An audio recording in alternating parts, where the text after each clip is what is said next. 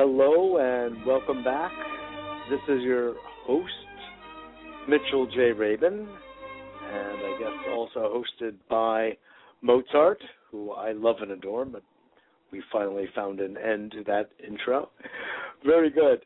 Well, I'm very glad you're joining us again today. As many of you know, I'm usually on Progressive Radio Network and have been on there for some 6 to 7 years at this point, oftentimes on Mondays and Wednesdays, but instead on Wednesdays, I'm now on Blog Talk Radio. So please join me here. It's really a pleasure. And on this show in particular, we are engaging themes regarding the economy and politics and looking largely at how we can solve the problems that are facing us in both these domains by using psychological insight of understanding the nature of neuroscience and as well, just on a pure behavioral level, what we can do to curb the excesses which have helped to bring us to an abyss, nothing short. And it's scary. It's put millions of children at risk in our own wealthy country. They're not able to just even have dinner. And this is a very sad situation. And there are reasons for it. And the reasons are trackable. They can be understood. And they can be reversed. And this show is largely about doing just that. And if you are just becoming familiar with my show, A Better World with Mitchell Rabin on Blog Talk Radio, go to our website at www.abetterworld.tv, abetterworld.tv for more information on the kind of work we do.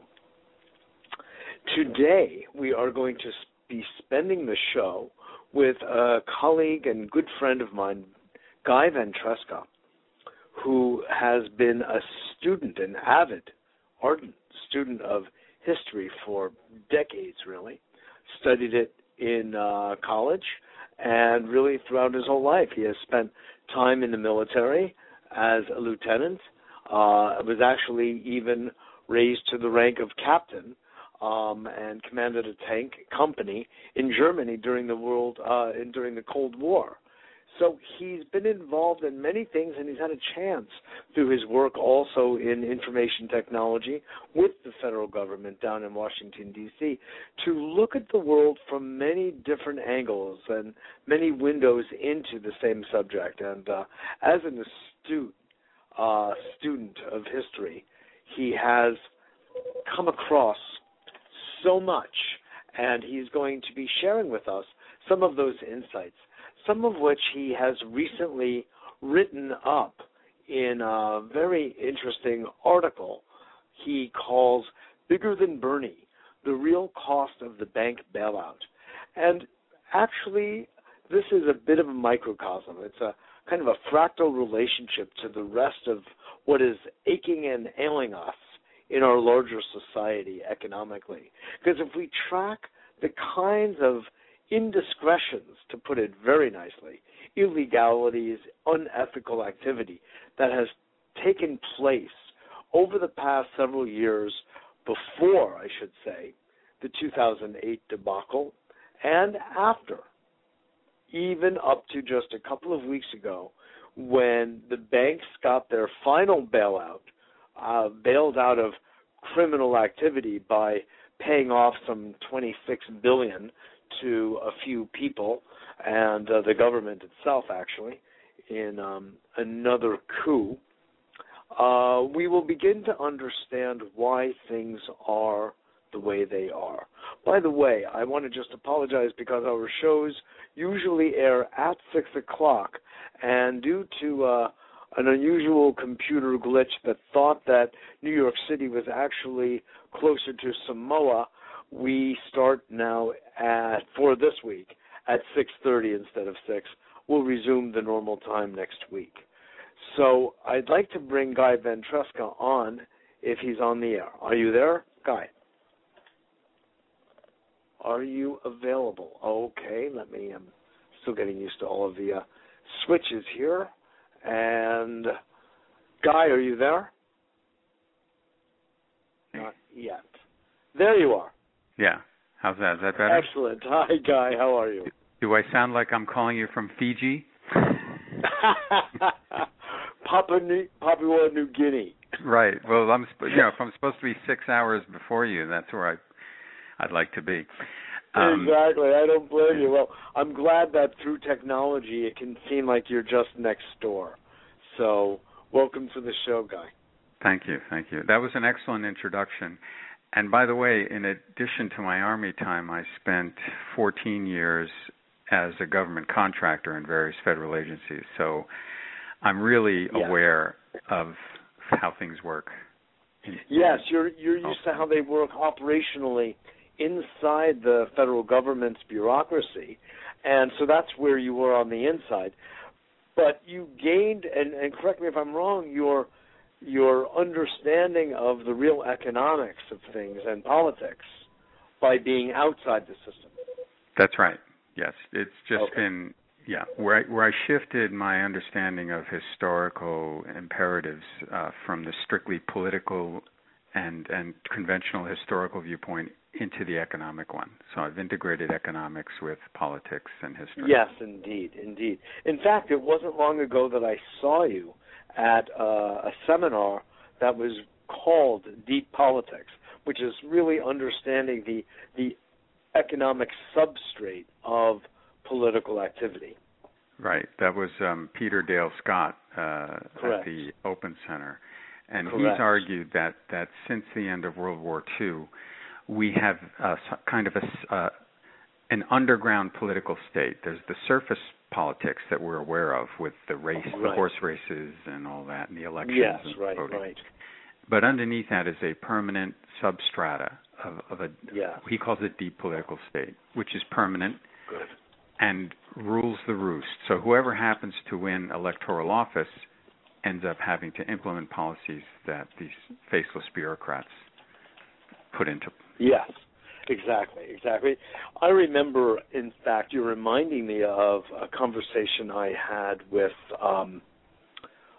the son of the inventor of the Lear jet, John Lear. Right. Who was a pilot for the CIA and other private companies. And he jetted around, heads of state all over. Something like 30,000 hours of flight time, something ridiculous. That he had? Yeah, exactly. Yeah. I didn't remember that, but I do remember this guy. He educated those of us who were in his class with this. He said, there is a permanent government, and the permanent government is military, and the permanent government has nothing to do with your elected officials. They are the face of government, what you're referring to as the surface government, surface politics. But the deep government, those are the people who are making the real decisions about how money is spent, where it's spent, and how much it's spent. And it's done in secret. And it's done in secret, exactly. So tell us a little bit about Bigger Than Bernie, and this is another part of it. This is surface media, Bernie Madoff as the big, mean, bad guy, which of course he was. But Absolutely. As you well put it in your paper, that is but one grain of sand.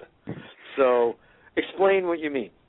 Well, one of my key lines is there. If you think Bernie was the worst Ponzi scheme in history, when the government swindles, they do it bigger than Bernie. Yes, exactly. He was accused of running a $70 billion Ponzi scheme. But when you add up all of the elements of the bailout, it comes to, when I first discovered it, was over $12.5 trillion. Yeah. Now it's over $16 trillion, and that's based on the audit of the Federal Reserve that was done by Bernie Sanders of Vermont as part of the Dodd-Frank Senate Finance Reform Bill. Yes. So when you look at those numbers, they're just staggering. I mean, how can you even They're staggering. In fact, I've even heard as much as high as 26 trillion all told, because there are so many billions of dollars that get lost between the cracks in Iraq. If you remember, they had that whole not a tray. What's the word for it was a pallet load of cash. Pallet, exactly, a pallet load of $100 bills that went missing and no accountability. Yeah, similar things have happened as well in Afghanistan. Well, so there are literally billions that trickle through the fingers of our leaders, so to speak. So what does it really come to? What does all this really mean, Guy? You know, you just reminded me that the Pentagon has admitted to being unable to account for billions of dollars every year. And the estimates are a total of $10 trillion over 20 years. So that's $500 billion a year that they can't account for. My God. It's not lost. It's just they spent it, but they're not sure where or how. Right. But remember to pay your fair share. Right. Your fair share. So they can lose it, spend it, waste it. So as a regular citizen, expensive toilet seats and everything else.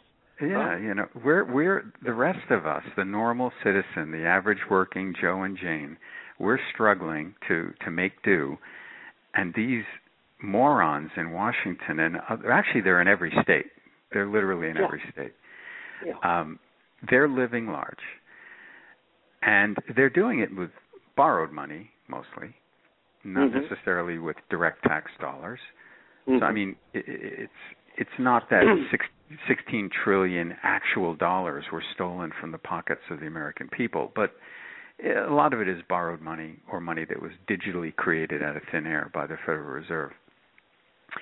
So, I mean, it's bad news, but you have to keep that in mind. It's bad news. I mean, this, to me, when I'm listening to you speak and knowing what I know, which is, I feel, oftentimes way more than I really should or feel comfortable knowing, what we're dealing with is truly an old boys club. Now, some of the money that the Federal Reserve Bank loaned out at the quarter or eighth of a point of interest that you highlight in your paper here was to companies such as Harley-Davidson, companies that have nothing to do with, they're totally private companies. So when I look at this, and I'm not one for ideology anyway, but to think that these people dare say we have a capitalist system with oil subsidies, agricultural subsidies everywhere you look, and then even a Federal Reserve Bank loan, of course a private institution in itself, loaning money to Harley-Davidson, to make bigger motorcycles? Well, probably. Burn more oil? That money probably went to the private investment capital firm like Blackstone or Goldman Sachs that had financed Harley-Davidson in their tough time. And so now that they're profitable again and high on the hog, so to speak, yes, right. that investment company has to get paid back at a profit. Yes. So that's the thing. The Federal Reserve loaned money to banks and to finance institutions and to corporations. And those corporations then, like I mentioned, they're only paying 0.25% interest at best. Usually it's about 0.125% interest. They can then loan that money out or invest it and make 2 to 3%, which is more than quadrupling their investment. Yes, of course. And now they're sitting on cash. So the banks are cash rich, the insurance companies, the finance companies, and they're not lending it out. And now we're about to face a second housing crisis because I think, if I can remember correctly, 30 to 40% of current mortgages where people are still in their homes and still paying, the mortgages are underwater, meaning that the payments are failing to be met. And I have a house like that. Yeah. Oh yeah. Sure. So the reality is... Now, please. Well, the concern is that we're not really in a recovery. We're in a period of stagnation because in between recovery and recession, you do have this limbo called stagnation, and that's where we are. So that the true GDP of the country is now like 0.5% or 1% a year. This country, at the level of growth it is used to, that's not a recovery. Sure, it's insufficient. But there's a whole new model, as you well know, Guy, that comes from the new economics and a whole new way of thinking. That this notion of economic growth is really, in some ways, a dinosaur. It doesn't have to be the way it was when we talk about growth, which also usually points the finger to consumption. And it does not include a true notion of natural sustainability. So that's its own whole conversation that we really won't have time to open up to today. But I really would like to kind of go back to some of what you laid out in your piece, which I very much favor, and I've written about it in the Huffington Post and on PRN, et cetera, which is this idea of a moratorium on foreclosures. This is so important. And when you mentioned about a second bubble bursting in the housing market, I thought all the more reason, and I'd like to hear you talk about that and the other solutions, because we've done somewhat of a searing analysis of the problems. And the problems I personally think are fundamentally psychological, and then it becomes a matter of peer pressure of people partaking in a system that's sick, and they don't know how to extract themselves. And the sexiness, it's an addiction, is what it is. And I really analyze all that's been going on Wall Street as an addiction. And it needs to be thought of as that and treated as that. But to back off of the psychological component, which I think is really central, I still would like very much to hear your practical solutions to the current debacle we're finding ourselves in. Okay. Yeah, because after I laid out the doomsday scenario, I then said, okay, don't despair. Because there are... Hallelujah. Thank you, Guy. So, the important thing is that people recognize that when it comes to addiction, money and power are definitely at the top of the totem pole. Sex and drugs and alcohol are like a distant third, fourth, and fifth. Yes. I think you're very right. So an easy thing to do. Now, I don't know how some of these things can be executed, whether it would be the president or the Congress or Supreme Court. I know the states could definitely. The states have a lot of power that they've not exercised. But let's just agree that these things should happen somehow. Yes. A 2-year moratorium on all home foreclosures. During this time, there could be a commission formed to sort out the title, the mortgage title mess. Something similar to what Ronald Reagan did during the savings and loan crisis. He created the Resolution Trust Corporation, and they went through all of those messed up mortgages and from these savings and loans that had been deregulated by Reagan, and then subsequently greed got a hold of them. It was like a mini version of what went on recently here with the mortgage signing mess. So the robo-signing? The robo-signing and the whole collateralized debt obligations and CDWs and all that. Oh, yes. The derivatives. Credit default swaps and derivatives, right. So this is back in the early 80s. So the Resolution Trust Corporation was formed, and they lifted people out of water, but they also put over 1,000 bankers in jail, including CEOs of some of these savings and loans. Is that so? Yes, and they bailed out the people. I mean, certainly Charles Keating. Keating was one of them. Yeah. Yeah, he Ivan looks good Botsky. That way. Yeah. So Reagan realized he sort of created the mistake, but he fixed it. Yeah. I'll give him credit for that. You mean he created a mistake through the deregulation? Yep. Saw what he created and then repaired. Yeah. Yeah. No, I'm not totally against him in all ways, but that was a good thing that he did. Yes. And maybe there were other forces at work there. I think back then the Justice Department still had some backbone and some honor. Yes. Which they don't anymore. No. So here's another thing. The bailout recipients use the money to pay 100 cents on the dollar to their creditors. So, for example, if Bank of America was indebted to Deutsche Bank for $50 billion, they would pay them 100 cents on the dollar so that no one took any pain or a haircut. Among the banks. Among the banks, right. Right. So I think retroactively you could have some kind of banking congress. You could have a meeting like Bretton Woods in 1944 where all the bankers get together and they agree we're going to suffer a little bit equally. We're going to spread the pain, but this money has to be better utilized. Yes. And my recommendation is 33 cents on the dollar. So that way, that $16 trillion can go 3 times further than it did in actually helping people, and then the money couldn't be held. Excellent. Yeah. Interesting. And you also said, though, even if you would to credit 33 cents, you said it was really worth 20. 20, yeah. Most of the junk, the CDWs and the other derivatives, are worth maximum 20 cents on the dollar. Yes. So I'm saying give them a profit, but not 100 cents on the dollar. Exactly. Yeah. And then the other thing is the 5 big banks that we have now, Citibank, Chase, Bank of America, Wells Fargo, Morgan Stanley. Yes. And Goldman Sachs, which Goldman Sachs is not a traditional bank. It's really an investment bank. It's an investment bank. But they got banking status so that they could take part in all this free money. Yes.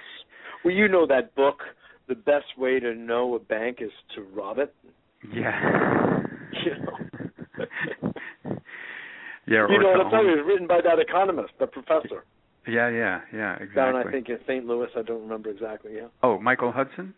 Or Jack not Rasmussen? Michael Hudson. No. Oh, okay, all right. I'm forgetting his name right now. But by the way, I was going really to mention the name just as a detour here. There are some really brilliant economists. If people want to research this, and Michael Hudson's one of them. Yeah. Michael Hudson's one of them. Not to be confused, there is a Wall Street Journal journalist named Michael Hudson. He's different. This one is the professor from Kansas. He's actually from Kansas. Yeah, that's right. He lives next door to Dorothy. Yeah, except he's not. He didn't go down the rabbit hole, or maybe he did, and then he came back and tell us about it. Yes, really.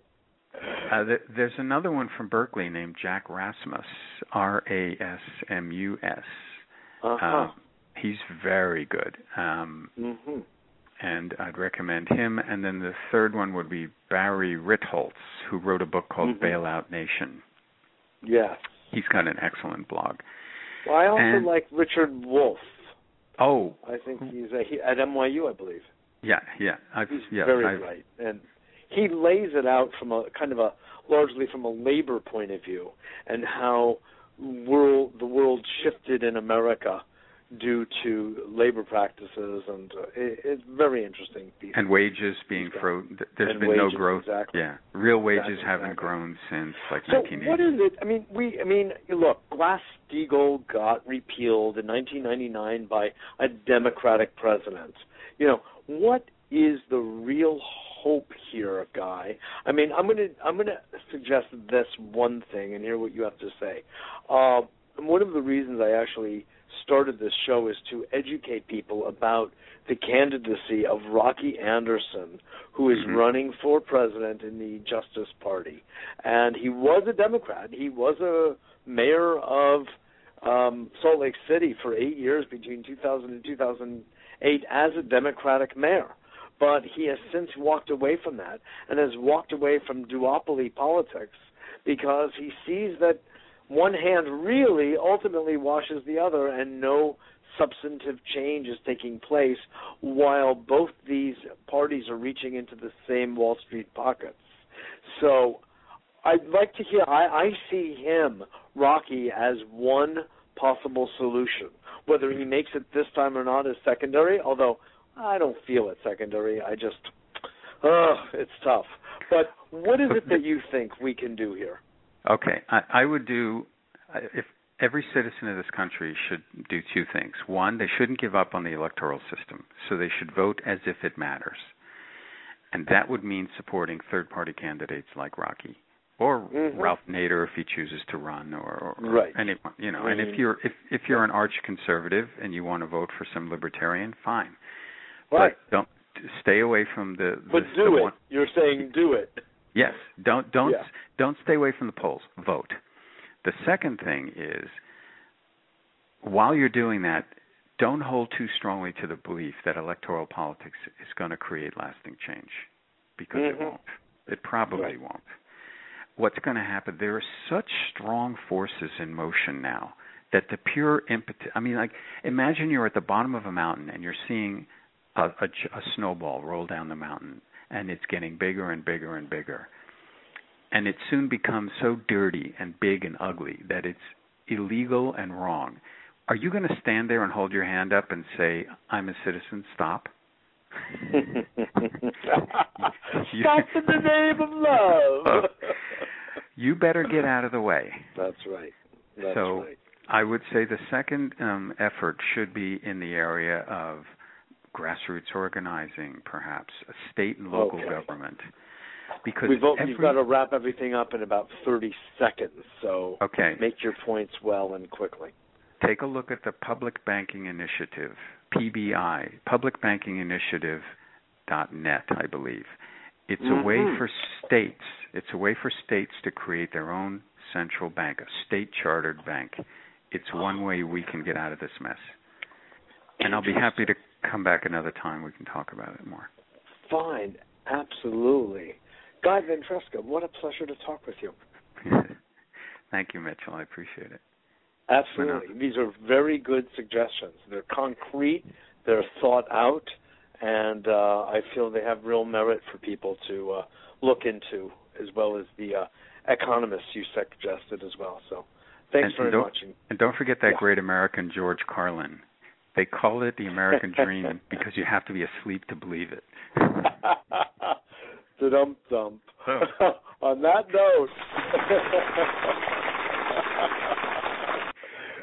Guy, thanks so much. Really appreciate it. Okay. See you next time. We'll have you on again. All right. Thanks. Bye-bye. Bye-bye now. Well, that about wraps it up. It is very hard to condense so much brilliance in the course of 1/2 an hour, but I'm working on it. Thanks so much for joining us. You understand the importance of getting out to vote, understand the importance of demanding what you feel is right when it comes to bank moratoriums on foreclosures and the like. We are the ones that can make a difference. We cannot be relying on others. Please visit us at our website at www.abetterworld.net.